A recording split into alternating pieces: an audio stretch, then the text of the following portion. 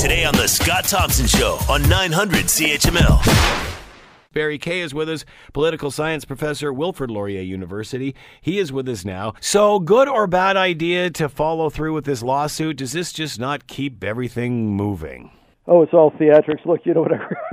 I really think it's just a reflection of the sad state of our politics that we don't really talk about issues anymore. We don't talk about principles. We just sort of have the silly food fight among the leaders. And I think it's a reflection of the fact that all of the leaders are sort of in bad odor, or at least have not been able to capture the public imagination. This issue, I mean, should the lawsuit proceed, and it may, I can't say it won't, but should it proceed, that's going to be months, perhaps years, before anything really gets resolved. The Scott Thompson Show, weekdays from noon to 3 on 900 CHML.